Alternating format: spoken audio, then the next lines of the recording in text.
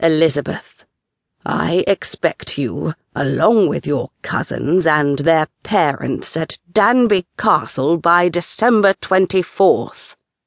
You, my absentee granddaughter, will present yourself before me, along with that husband of yours, Jean-Pierre Bouvier.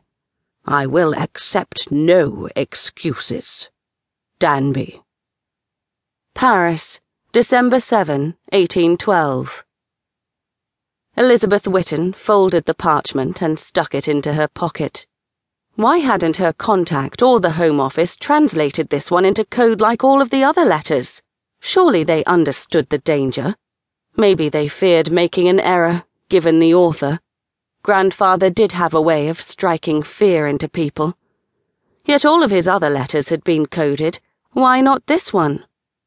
It was odd seeing the name Elizabeth. She hadn't been addressed as that in over 2 years. She no longer thought of herself as Elizabeth either. She was Lisette Renard. It was safer this way, even in her silent thoughts, to pretend Elizabeth did not exist.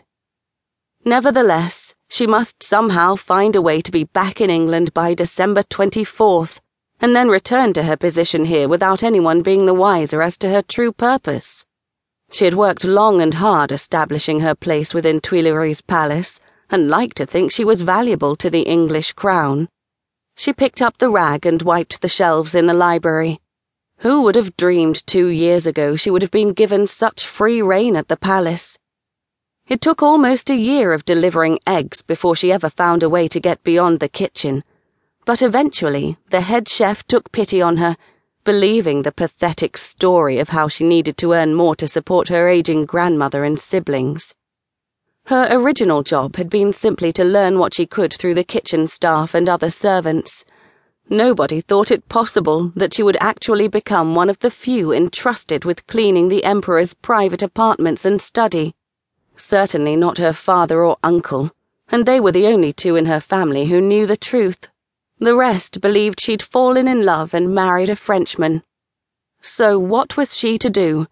Her grandfather expected her home for Christmas, with her husband, and one did not ignore a direct order from the Duke. It would be good to return to Yorkshire. An ache developed in her heart when she thought of her family. She missed them more than she realized, especially Louisa, her sister. It would be good to see her again, even for a short time. But they had to believe she was happily married to Jean-Pierre, and not a spinster spy employed as a maid at Tuileries. As much as she hated the idea, there was no other choice but to tell her husband. Lisette returned her cleaning supplies to the closet and made her way outside and into the vast gardens towards the stables. Jean-Pierre would either be working within or exercising the horses. Why had she named him as her husband? She knew she could have come up with a different identity, but when she wrote of her marriage a few years ago, her supervisor had made the suggestion and the name flowed easily from the quill. She spotted him long before he noticed her approach. If he weren't so full of himself, he might be attractive. She shook her head and corrected her thought. Despite his conceit, he was a pleasure to watch. Jean-Pierre must have just finished exercising one of the studs, because he was lifting the saddle from its back. His shoulders and upper arms tightened with strength, straining against his shirt as he lifted and handed the leather off to a stable hand. He bent a moment later to pick up a brush and began grooming the animal. She knew without a doubt the man was all muscle. Not that she had actually seen him without clothing, but the fit of his pants and shirt were enough. In addition to his physical labor, Jean-Pierre kept himself fit, as she did, in the event they were called on to do more than their currently assigned duties. He turned to face her when she grew close, as if he sensed her presence behind him.